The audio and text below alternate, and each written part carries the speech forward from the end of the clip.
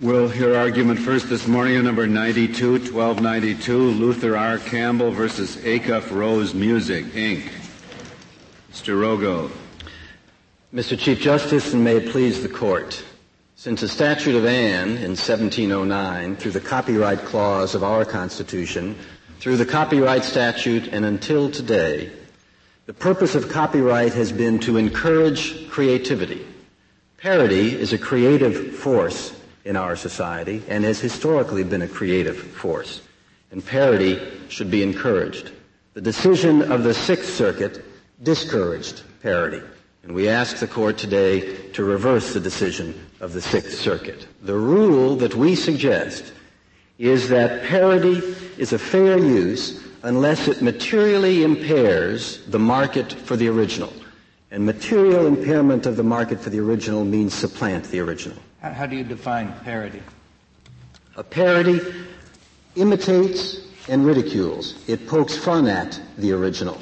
And there are many definitions of parody. It has to poke fun at the original work? Not necessarily. It can poke fun at the original, or it can poke fun at something else using the original work. There are two aspects of the criticism. One would be criticism of the original work. The other would be criticism of society using the original work as a means of conveying that criticism. So that any time someone takes a melodic line and substitutes new lyrics, that is permitted so long as it is making fun of something else in society?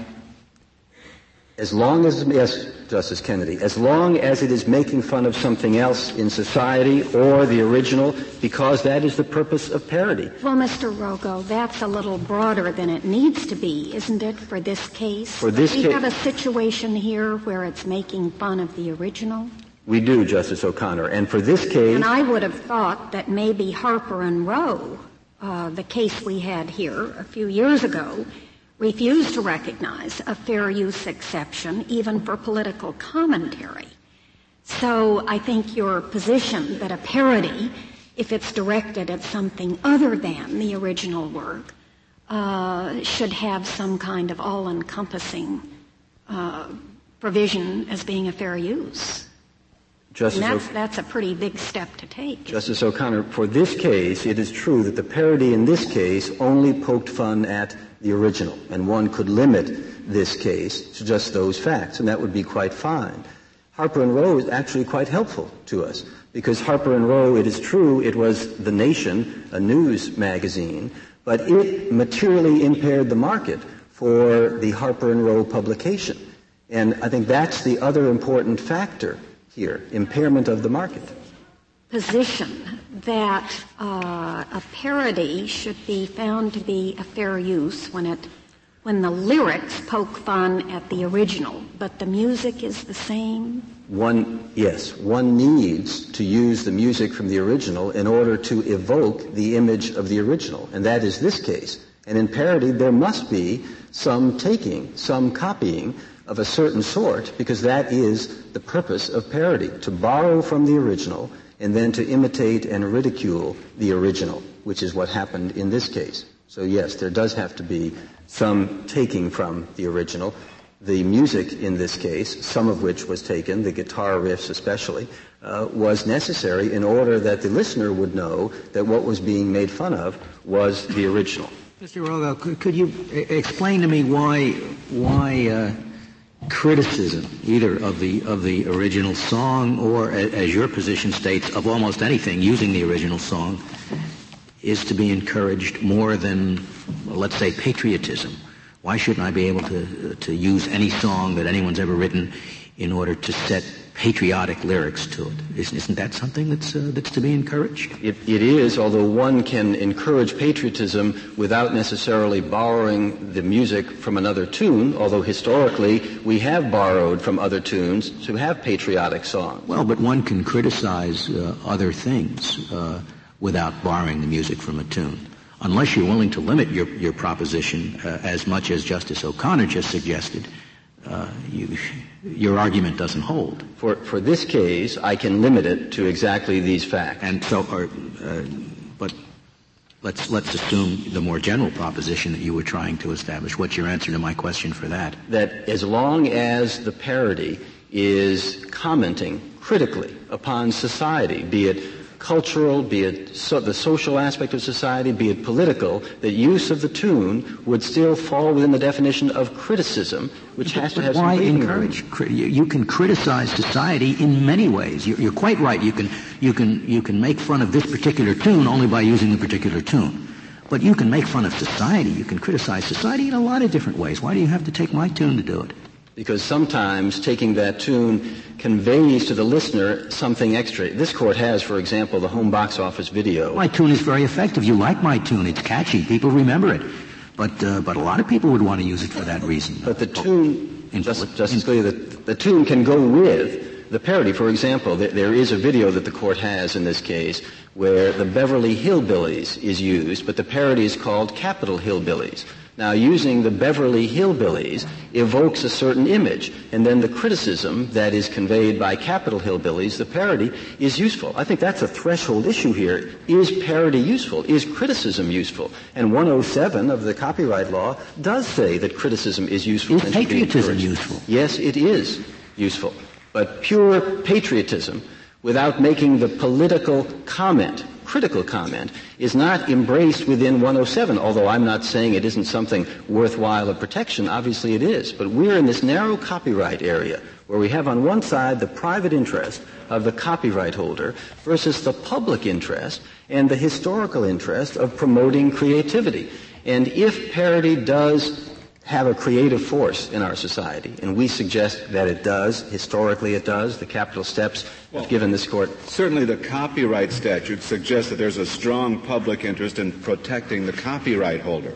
So it seems to me it's very difficult to suggest, as you do, that there's only a private interest on one side where there's a great public interest on the other. It is a mixed interest, really, on the copyright holder's side. The private interest, the copyright holder, Mr. Chief Justice, takes his or her copyright subject to the fair use statutory provisions in 107. So the statute tells the copyright holder, you may have to put up with some use of your work that will be a fair use for the greater good of society. I don't doubt for a minute what you say the statute says, but you're suggesting that there's only a private interest on one side, while there's a large public interest on the other. I don't think is accurate. I think the statute itself suggests there's a strong public interest in encouraging works that can be copyrighted. I agree, Mr. Chief Justice. And when I said a private interest, the primary thrust, obviously in a copyright case, is protecting that private interest. The larger thrust is this is good for the public. And I concur with that. But a fair use is also good for the public. And that's the point. You started out by defining parody, and that first step, I think the Sixth Circuit, even if grudgingly, took and said, yes, this falls within parody. But you're not saying that if it's parody, it is necessarily a permissible fair use. I'm not, Justice Ginsburg. So what since the Sixth Circuit agreed with you that we are dealing here with parody, where did the Sixth Circuit go wrong? By applying a presumption that if it is a commercial parody, then it is presumptively harmful to the market. And they drew that from the language in Sony and Harper and Row versus Nation. There's language in our cases that say exactly that. Is it your position that the commercial nature of the use is a factor to be considered, but it isn't, even if it is found to be for a commercial purpose, that isn't the end of the inquiry? That is our position, Justice O'Connor. Now, what is the market that we should look at? Is it the market for parodies, or is it the market? Do we look at whether it would supplant somehow the demand for the original work? What is it we look at? That is what you look at, Justice O'Connor. Would it supplant the demand for the original work in many or multiple venues, not just a single venue? I recognize that from the cases. And Justice Story in Folsom versus Marsh in 1841 talked about superseding the original, and that goes to supplanting the original. And what were the findings of the district court as to that in this case? That it did not adversely affect the market. It did not supplant the original Orbison Dees song. It did not impair its market. And did the Sixth Circuit find that that was erroneous? It did not. It applied a presumption. The Sixth Circuit, Justice O'Connor, basically recognized that there were no facts in this case adduced by Acuff-Rose to show that its market for the original song had been materially impaired. So does this mean the parody cannot be too successful? No, parody can be successful. One does not look, Justice Kennedy, at the success of the parody. One looks at the harm to the market for the original work. But and shouldn't the market? I think you're making the same point. Go ahead. So shouldn't the market be defined more broadly as the market for the original song in the fashion in which the original song was sung? I mean, there could be rock adaptations of waltzes and so on, and shouldn't the market be defined broadly enough to include all the possible adaptations that the copyright owner might want to make or to license? Justice Souter, I don't have any difficulty with a broad definition of the market. What's lacking in this case is any proof that any market for the Orbison Dees song was harmed. All we have is talk about it, but no proof about it. And the rule that I'm suggesting puts this case in a trial court in this posture. If the defendant raises the affirmative defense of fair use, parody, then the first thing the defendant must show is that it is a parody. And then the four factors are certainly relevant. May I just interrupt you, though, before you get to the four factors? Are you saying that the district court could not have made any findings because of a total absence of evidence on the effect on the broader market, which I described? This case was decided on summary judgment on the affidavits. Right. On the affidavits. So there was nothing in the affidavits on which that could. There was nothing in the affidavits from Acuff-Rose which created a genuine issue as to material fact about impairment of their market. Mm-hmm. And the rule I'm suggesting, which is, A, is this a parody? And that's a matter of proof. And that goes to the first factor, because Congress has said consider all the factors, but it doesn't limit them to those factors. Purpose and character. Purpose is parody. Parody is important. Parody is a creative force. That's the purpose. The nature of the purpose and character, Character, commercial. This is commercial, so that would enter into the equation, but it should not be a presumption that is completely eviscerating the rest of the factors. And the Sixth Circuit said in the last line of its opinion, because this was blatantly commercial, it cannot claim fair use. That simply goes too far, and it does not. Harper and Row and Sony don't carry the weight assigned to it in the context of parody. I take it from what you said that you would suspend the commercial aspect of it if we're going down this list of factors and kind of fold that into the last factor. Does commercial have any independent significance for you, or does it really weigh in evaluating the fourth factor, that is the effect of the use on the potential market for the copyrighted work? Justice Ginsburg, it has both. It's obviously the courts have had difficulty with how one uses these four factors, but it is independently, in the first factor, something to look at. Is this a commercial use as opposed to a non-profit use, an educational use? The American Association of Law Schools does parodies all the time, from the time of Llewellyn through Prosser, but those were not-for-profit educational kinds of uses. So it would be something to look at, but it's not decisive. The next factor, which is the nature of the work, would, in this case, tend to favor, to some extent, the Orbison Dees recording, because it is a creative work. On the other hand, of course, the parody is creative itself. But I could give points to Orbison Dees on the second factor. The third factor is an interesting one in this case, the amount and substantiality of the taking. And, of course, in a parody, in order to evoke the original, one must take a substantial part. So in those situations, we are going to have substantial taking, especially if we're talking about, as we are in this case, a parody of the original, a criticism of the original. In this case, there was taking, and there was no dispute that some of the Orbison Dees song was taken. But the fourth factor, which this Court has said is the single most important factor, that's the key, and that's the key, I think, Mr. Chief Justice, to protecting the copyright holder's interest. Has he or she been harmed? Has their market been harmed or supplanted? Have we ever said that that's not just the single most important factor, but the absolutely determinative factor. You have not. In the two cases, Sony and Harper and Rowe. Then how can you assert that the summary judgment question was automatically determined if there was not enough evidence on that one factor? If that's just one of many factors, I don't see how that can be determinative. You're right, Justice Scalia, but in this case, it was not determined solely on the fourth factor. The Court looked at all of the factors and found on amount and copying, for example, that he took what had to be taken. I understand, but you acknowledge that the mere fact that no information was in the record concerning impairment of the potential market, that alone is not determinative of the issue here. No, that alone cannot be. Parity is something that has to be looked at. There was no dispute this was a parity. I mean, the district court did, I think, the proper analysis in this case. What's the purpose of this work? Parity. What was it?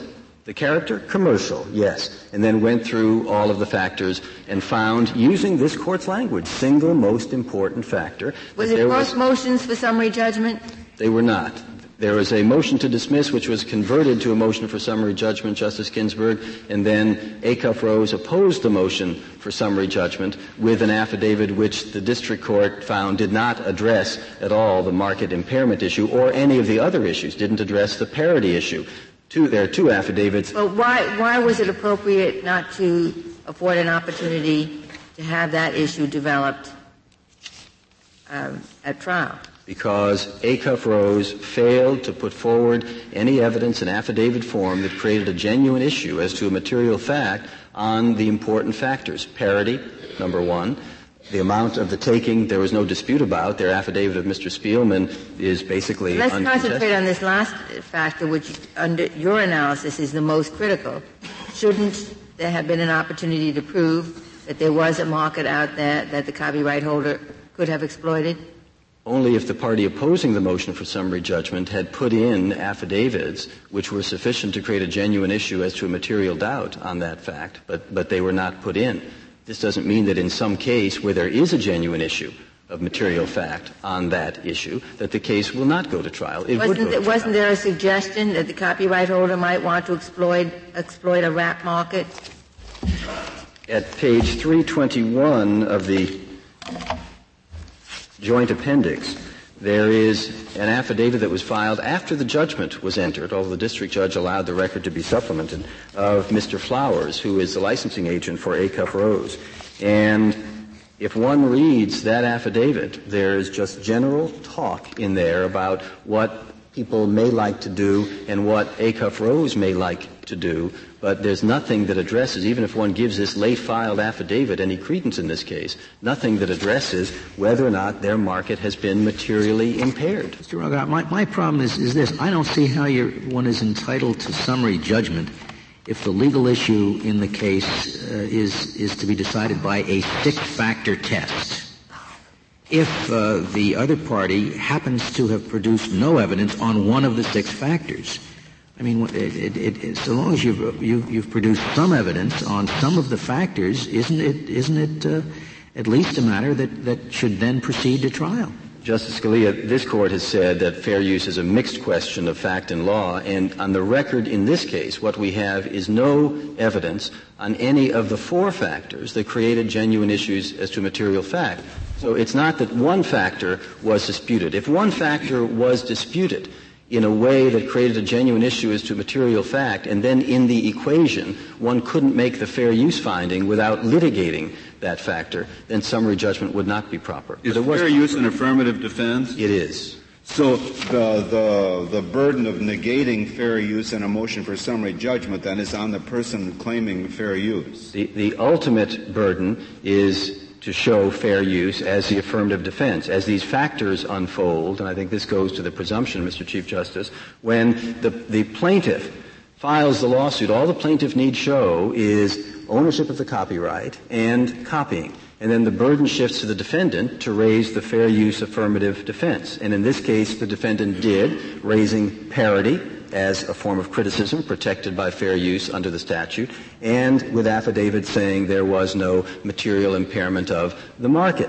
And then it shifts back to the plaintiff to burst the bubble of the presumption, if one exists, and show that there was either A, not a parity, or A and B, it was not a parity, and it did materially impair the market. And what is the presumption you're talking about, the bubble bursting? The presumption is what the Sixth Circuit relied upon, language drawn from this Court's cases in Harper and Rowe, that there is a presumption of harm. That's right. The presumption of economic harm if it is a commercial use. But, of course, that was commercial copying, not commercial parody. There's a difference between parody, which performs a critical role in the society. It seems to me if your view prevails, the judgment of the Sixth Circuit ought to be reversed, but it doesn't seem to me that we ought to direct entry of judgment here for your client in view of the burden of proof as to fair use being on you.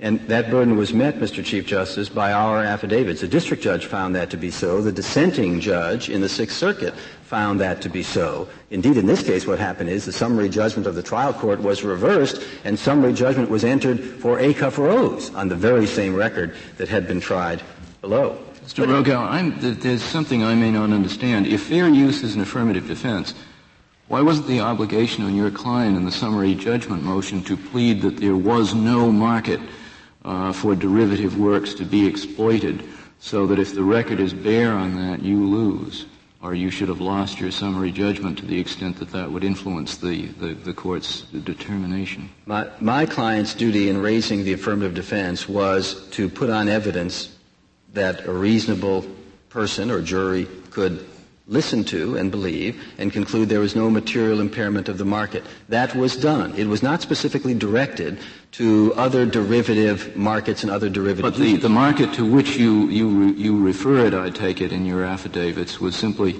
the market for the original song in the fashion, the genre in which it was originally recorded, right? That is correct, Justice. It didn't address the question of a market for derivative works at all. Is that correct? It did not, but the opposing affidavit did not create a genuine issue with regard to that, the closest they might try. Well, it may not have created a genuine issue, but it still, on the ultimate legal question, left a relevant point blank, didn't it? But if there is no attempt by the plaintiff, really, to fill in that blank and to make that a disputed issue of fact, then the district court could give summary judgment. Plaintiff opposed summary judgment, and I'm not clear now on your position about whose burden this fourth factor is. If you raise the fair use defense, are you now recognizing that it would be your burden to show the absence of an effect on the market for the copyrighted work? I am, Justice Ginsburg. Some evidence to make that showing. Then the burden would shift back to the plaintiff. It's sort of like the St. Mary's versus Honor Center. And what was your evidence with respect to the derivative market, to rap works? There was nothing that specifically addressed a derivative market for rap works. Suppose there would be another rap version of this composition.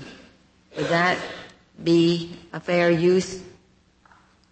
Not if it was not a parody. I mean, the threshold is this a parody? Just simply a rap version of Oh Pretty Woman would not qualify under the fair use doctrine. That would be mere copying for a commercial use and no... Different lyrics, some variation in the musical presentation. Whose copyright? Would that infringe anyone's copyright at this stage? Suppose there were another version? It would make out a prima facie case for the plaintiff of copyright infringement. The defendant would then have the burden of... Which plaintiff? Suppose we have a rap version now that has different lyrics than the Two Live Crew, slightly different presentation of the music, and the claim is made, this is a parody of the parody. Of the parody. That would be entitled to a fair use claim. There's nothing the matter with making fun of the people making fun of the original. In fact, that is, if we believe in creativity, if we believe in some humor. Does Campbell have a copyright in the parody? He has a copyright on the album, which would include, presumably, the parody. Is the underlying theory of your case that if there is a market to be exploited, in this case 280,000 copies, and it can be exploited best through a parody, that it is essentially fair that the person who creates the parody receives 100% of the profit? No, the thrust of my case, Justice Kennedy, is not that. The thrust of my case is that if a parody is a creative, true parodic work, then it is entitled to be called a fair use unless there is evidence that it has materially impaired or supplanted the market for the original. The original does not hold the absolute right to preclude any other use of that original work. And the fact that 280,000 or 2,000 records were sold is not the decisive fact here. The decisive fact is that the court below applied a presumption that if it's commercial, it cannot be a fair use. That simply is wrong. Thank you, Mr. Rogoff. Mr. Rosteicher? Mr. Chief Justice, and may it please the Court. The argument I just heard seems to have omitted three decisions of this Court, and I'd like to talk about those three decisions. And those were Sony, Harper & Row, and Stewart v. Abend. In each of those opinions, this Court, presumably looking at the first factor, namely the factor of purpose and character of the use, stated unequivocally that every commercial use of copyrighted material is presumptively unfair. Now, there's been no discussion of that here, and in fact it's overlooked. In the petitioner's view, once it's a parody, you look to the impairment of the market, and I'm going to come to impairment of the market because there's substantial evidence of impairment of the derivative market, including the market for rap versions. But I'd like to talk about the significance of that commercial presumption. That was in dictum, wasn't it? That was not a holding. That was in dictum yes, it was in dictum in each of the cases.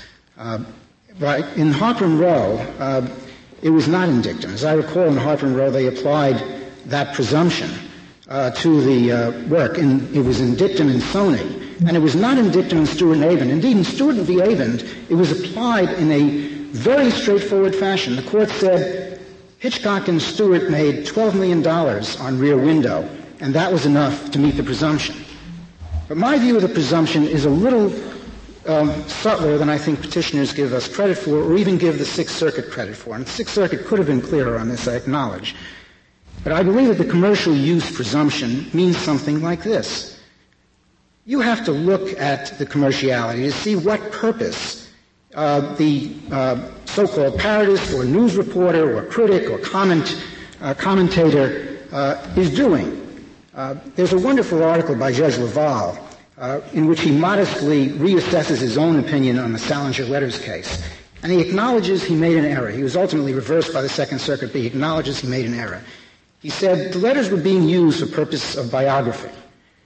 But he saw something else in reviewing the record, and that was that the letters were also being used to dazzle, to have a good read, not just for the purpose of biography, but to sell the work for the expressive value of the underlying copyrighted material. That's what happened in Harper & Row. The Nation was engaged in news reporting. But the Court said that the Nation went further and was expressing and was exploiting the 300 words taken verbatim from President Ford's book for their expressive value so that people would know it's Ford speaking. Now that's what happened here.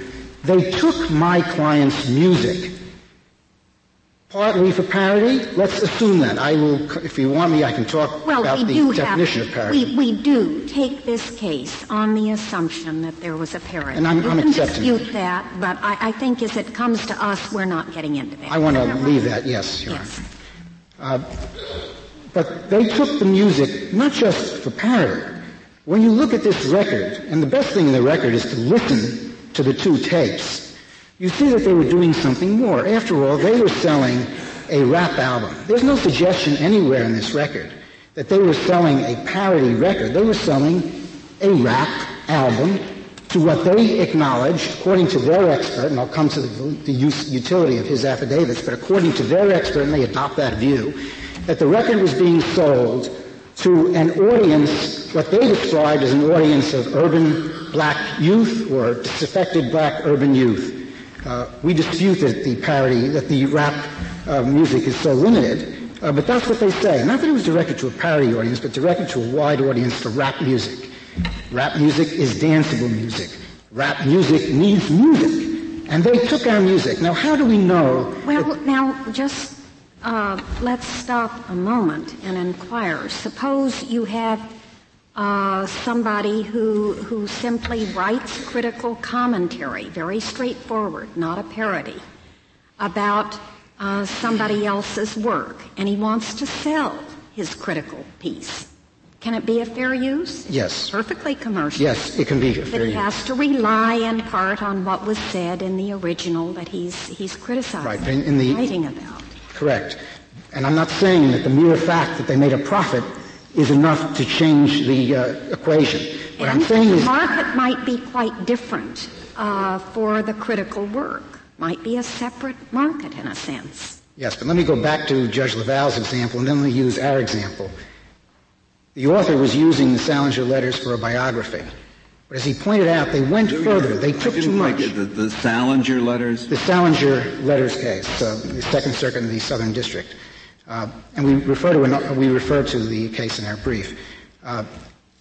Judge LaValle said that his mistake was in not recognizing that they did more than just take enough to serve the interests of biography. They were anxious to sell the beauty and dazzling quality of the letter. And what I'm saying in this case is, it's not just that they profited from the parody. They profited here, in addition, because they needed music, and they needed dazzling, good music, and they took one of the great rock and roll classics. That sounds like an argument that it shouldn't have been held to be a parody because too much was taken. And I thought we had gotten over that. No, if that's, Your Honor... I thought we had accepted the fact that this was a parody. Your Honor, you can have a parody that takes too much. That is, I can write a parody, and indeed that's what I'm fearful of. I think that is the great danger. One can write parodic lyrics and take all the music or most of the music and sell and profit by and exploit and take advantage of the music, and as Justice Kennedy suggested, on their conclusion that it's fair use, they get the profit, they get a copyright on their recording, they presumably will claim a copyright on the derivative work, but we can't because it's allegedly fair use and fair game, so that anybody, any other rap artist... Why isn't a parody of the whole thing more persuasive than just a few phrases?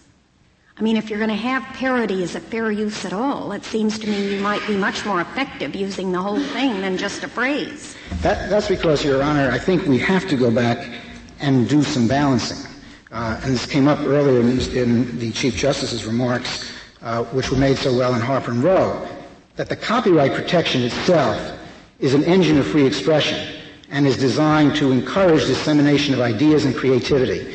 In this case, if you allow the taking of as much as they took, and can I take a moment to give you what I think are the salient facts to tell you what's going on? What's going on in this case is not about parody. I'll accept there's a parody there. This case is about selling rap music by, in the words of one of the scholars that we refer to, Professor Light or Mr. Light, in an article in the South Atlantic Quarterly, which is referred to in our brief. Much of rap is sold by fusing a street message, as Mr. Light says, with pop music. And he gives a wonderful example of how this whole phenomenon started. And it throws light on what's happened here. There was a very famous hard rock song called Walk This Way by Aerosmith. Another rap group, Run DMC, decided that they would change that into a rap song. They actually hired the guitarist from the Aerosmith group to do it. And they did it. They made a rap song with hard rock music, and they sold it. It was the greatest rap hit at that time ever. And I'd like to read you what Mr. Light concludes from this and how he describes what happened thereafter in rap. Rap was established as a viable pop form, at least as long as its connections to the traditional rock and roll spirit were made explicit. Now that's what happened here. Let me just review a few of the very simple facts to show you that what happened here was they took our music in order to have a free ride on our good music and make a profit from our good music. They did, of course, offer to pay for it, didn't they? Yes. So and why didn't you accept the offer? We did not think that was the best vehicle for exploiting the market. You really want to prevent this music from being distributed at all, as I understand the complaint. Your Honor, my client, as part of the marketability of the copyrighted work, you have to have the right to say no. I understand. And if it is not a fair use, we had a right to say no, that this wasn't the way to best exploit the rap market. Would it be an adequate remedy to just give you royalties for the amount of their sales? Your Honor, I think that would be creating a kind of compulsory license, which doesn't exist in this case. You cited Judge Laval, and you know that's an idea that he put forward, that even if this were found to be taking too much and therefore an infringement, it doesn't follow like the night, the day that you would be entitled to stop it, does it? I'm sorry, Your Honor. It doesn't follow from the fact, even if a court held that this parody took too much, and that looking at the four factors, you win, you establish infringement, but you have featured Judge Laval, and you know he has put forth a very interesting idea, that there may be infringements that are not properly subject to injunction because you take into account the value of parody, you take into account First Amendment concerns, not simply on the liability side, but on the remedy side. Your Honor, I'd be very reluctant to follow Judge Laval all the way down that path for this reason. Congress gave very careful consideration. Take the sweet but not the bitter. Yes. And why is that so? Why he's thinking? The reason why I don't think I would take it to that length is Congress spent an enormous amount of time, my colleagues here worked on this, on the question of the compulsory license and the scope of the compulsory license. Congress has fashioned a compulsory license. If Congress feels that there are additional areas for compulsory licenses, I think that's an area that requires testimony from the music industry, that requires testimony from other people, from parodists, from everyone, so that legislative judgment, which was made in the case of songs that do not change the fundamental character of the work, are subject to a compulsory license. Mr. Rossbacher, I assume you would have given a license if they had offered you enough money for it. I don't consider that a market failure. They just weren't willing to pay you enough to induce you to give over to the song to that use. That is entirely possible. And in fact, Justice Scalia... money here, and they didn't give you what you thought was enough to make that worthwhile, I assume. I thought the record was otherwise, that you gave them a flat no. We gave them a flat no, but I want to say that the fact that in this case my client gave them a flat no doesn't mean that somebody else won't bargain, and that question of market failure was never really explored in the record. Nothing in the record shows you knew that they were going to sell 248,000 copies. What the record shows, and I think this is helpful to my notion of exploitation of the underlying work, the record shows this background, and it's the letter attached to Mr. Campbell's affidavit, which appears at page 87 of the record. The record shows that and this is, I think, wonderful background to this.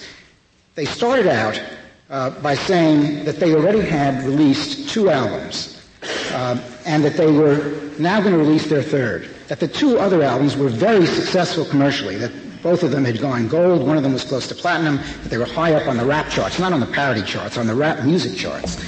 And they told us, if you give us a license at the statutory rate, which incidentally was not applicable here because the compulsory license doesn't apply, we will sell this to hundreds of thousands of new homes.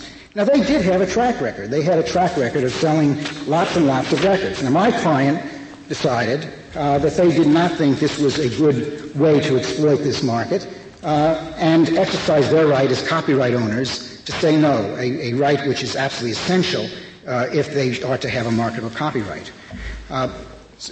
I take that history, and I add to that history the fact that they then took this record, they took our song. Now, the amount of song has been underplayed by petitioners, has been underplayed by the district court. What they took was, when you listen to these 2 tapes, the first thing you hear when you hear the Orbison and Dees record is the wonderful, powerful, dynamic, jolting guitar riff that is so famous and begins that work. That guitar riff then is played throughout the Orbison and Dees work. And then you hear the Pretty Woman melody, which is very familiar. They took the guitar riff. Now, in the Orbison and Dees work, they play it 10 times. They played it 16 times. At one point, they play it 8 times. They played it because it's one of the most wonderful, danceable, dynamic musical works of rock and roll. This record of Orbison D's was one of the all-time hits, and they played it over and over again to dazzle, to have a good hear, to have a good dance. And then they say, we can now profit and free ride on the genius of Roy Orbison and Bill Dees. That's what they were about. When they sold the record, they didn't put parody, they didn't give it another name, they called it Pretty Woman. They dropped the word O.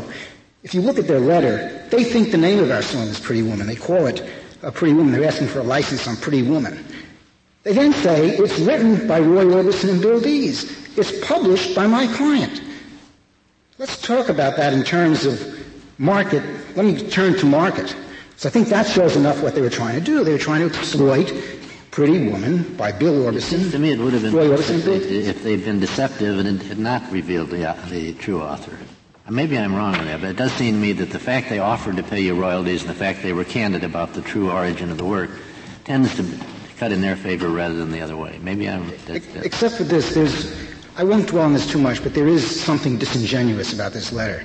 Luther Campbell testified that the record that is this album was released in June of 1989. The letter comes to us. If you read the letter, it plainly suggests that we're coming to ask your permission. They attached a check, didn't they, in fact? Pardon? Wasn't there a check? Later on. As I understand, the check came later on. In the court proceeding a year later, they purported to deposit $13,000, which they said was the statutory rate, which incidentally did not apply, and they deposited in court. The check was not sent with this letter. The check was deposited in court a year later when we sued them. That's when the check was deposited. You say they purported to deposit. I mean, how do you purport? I'm sorry, they did deposit. I'm sorry. I'm so used to purported and allegedly that I'm... Mr. Rothstein, am I wrong in remembering that one of the cases that you referred to, the Rear Window case, wasn't that a case where there was no injunction? There was damages but no injunction? Your Honor, I just don't recall. I'd have to look at the case, but I just don't recall. That may be. Your Honor, please the Court, I'd like to go on to 2 points before I finish. One is the impairment to the market issue, and the other is the procedural posture of this case, which is kind of interesting. Who gets summary judgment, or should anybody get summary judgment? On the impairment of the market, the Court asked earlier, was there any evidence in the record of a market for a rap version of our song? Well, of course there's evidence in the record. There's indisputable evidence in the record. 248,000 albums, as of the date of the motion for summary judgment, containing our song, were sold to a rap market. By their letter, that's what they were aimed at, and that's what they were selling to. There's other evidence in the record. In Mr. Flowers' affidavit, he reports that the Brothers Make Three told us that they had sampled, which means they duplicated, the entire chorus section of our song to use it as a hook, meaning something catchy to attract people, in a rap song that they were doing, and then they asked for a license. So there's evidence, plain evidence, that there's a rap market for our song. The articles that we cite show that there's a vast market for rock and roll music of our kind. Mr. I presume there were reviews in various periodicals of the rap version. Does the record show that? Unfortunately, the record doesn't show any of that. I'd be curious to know whether it was recognized in those reviews as a parody or just another rap or music. Your Honor, if I can go off the record, I originally bought this record when I was in the running for coming onto this case. I went into Sam Goody and I went to the rap section and I pulled this off the shelf next to Two Live Crew's other rap songs. That's where it's viewed, that's where it's sold. So there's no question that there's a rap market and that they exploited it and that injures us. That injures a potential market that we have. The standard... Well, counsel, do we look to the market for the original work and whether that's supplanted? No. Do you agree that that's what we look to? No, if you define original work as the original Roy Orbison recording. And all its derivatives. And if you look at all of its derivatives... We don't look at the market for parodies. You look at the market, in this case, you look at the market for rap.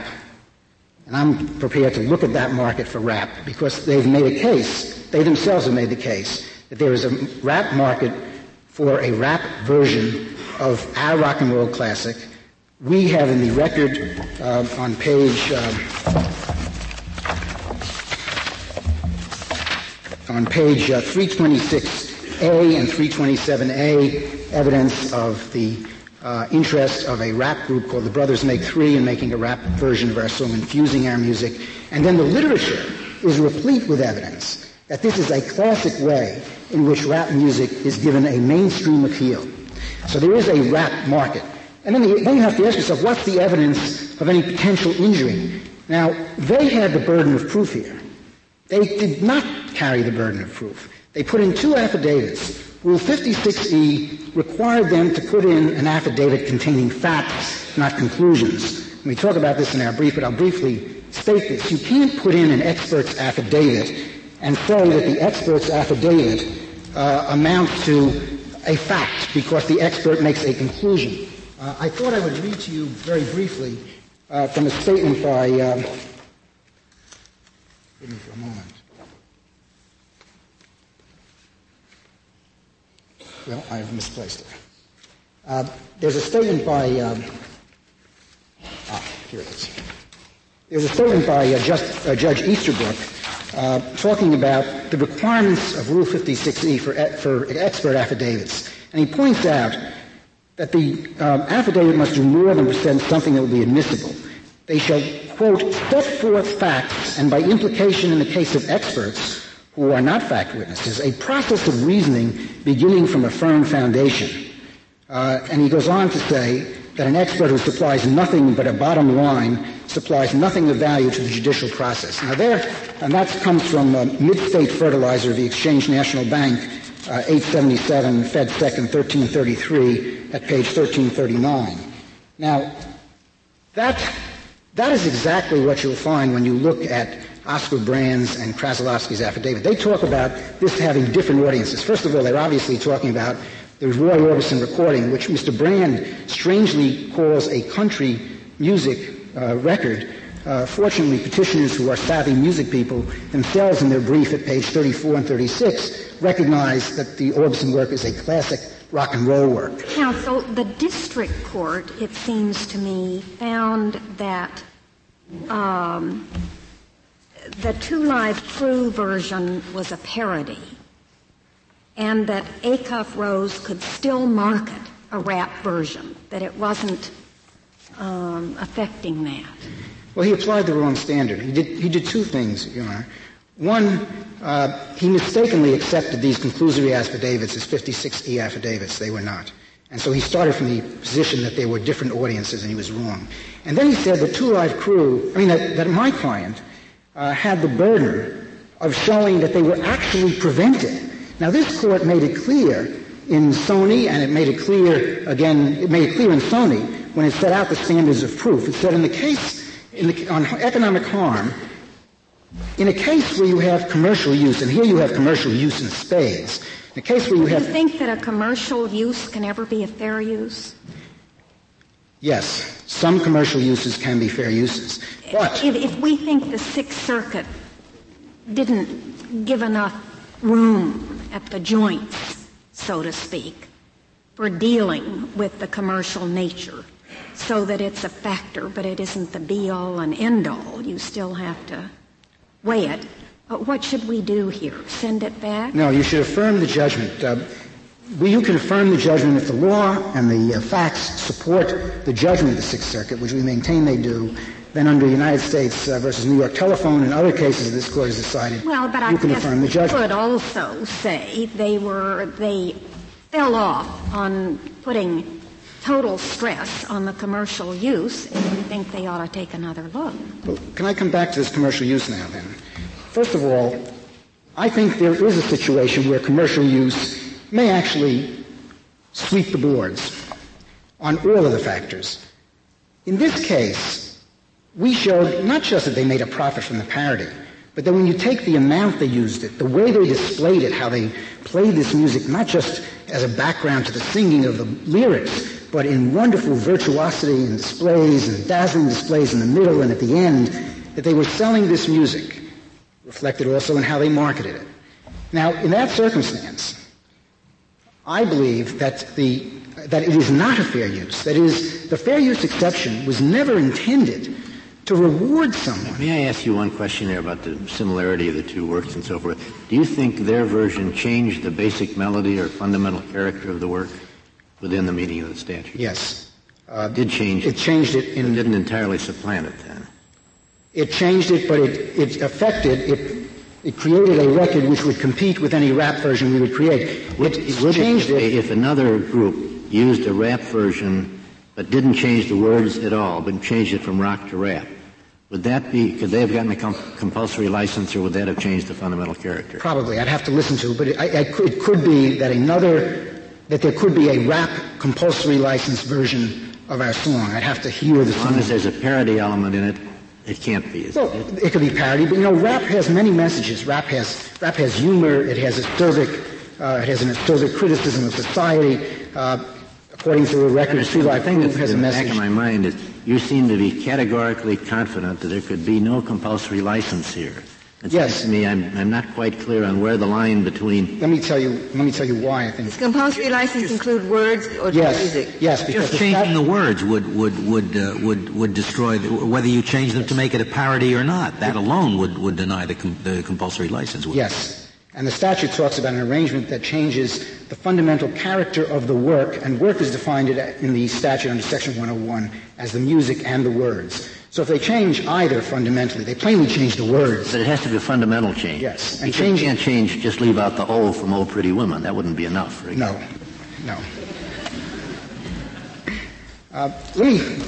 I have a moment, I see. Let me just quickly run to the procedural issue. They're not entitled to summary judgment. All they do is say it's fair use, that it's a parody. They say it's a parody. We'll accept that it's a parody. They don't get into the commercial use issue as we have done.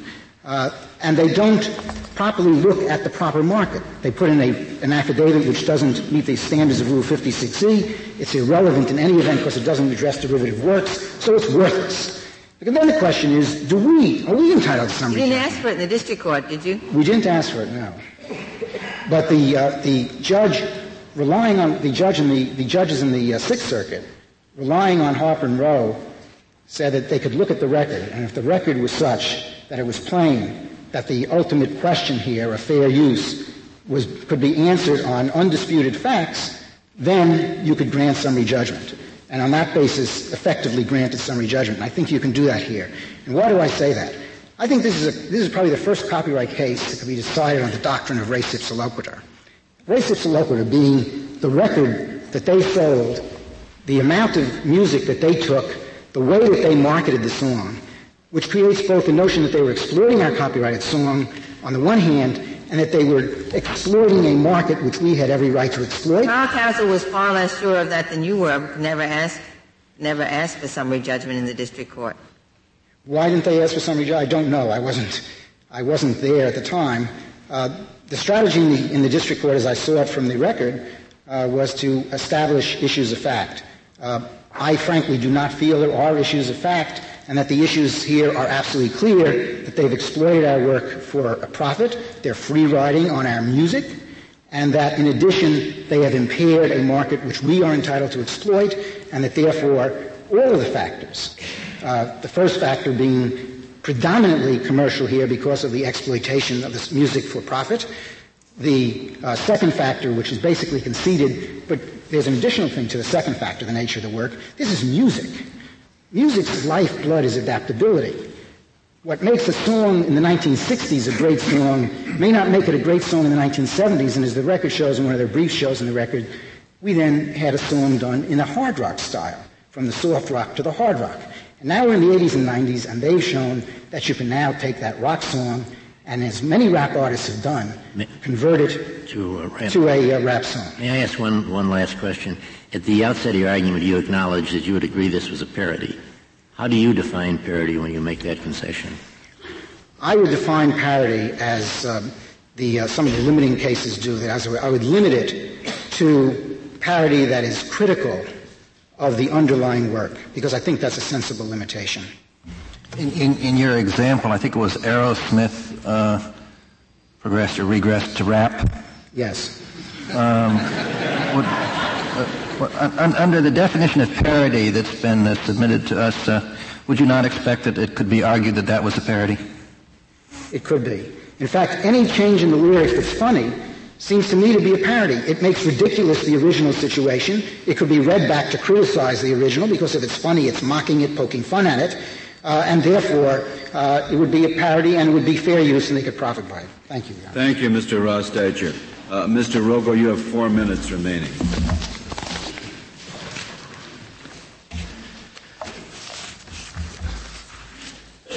Sony and Harper and Row frame this case. Sony says there must be some meaningful likelihood of future harm to the copyright holder.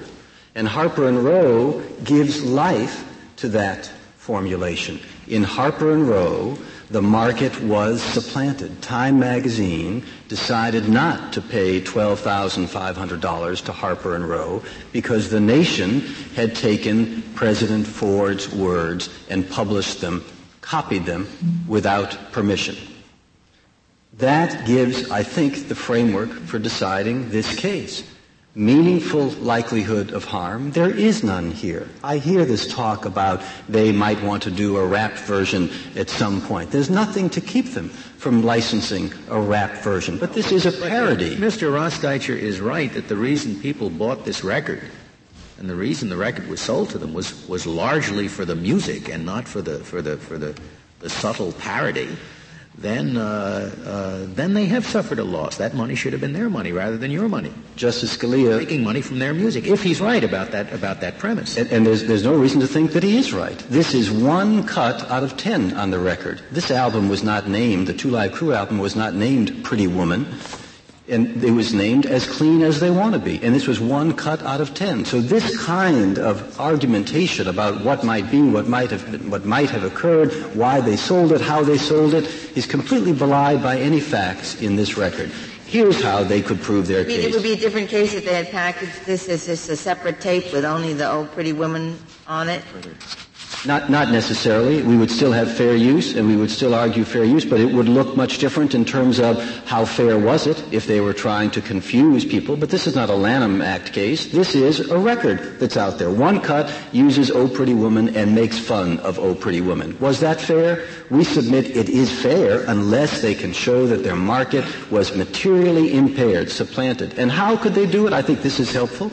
They could do it by showing that they had someone to whom they were going to license this. But the truth is, they don't want to license this as a parody, and one can understand that. Most authors don't want to give a license to someone to make fun of their work. You have to show that there was someone to whom they could license it?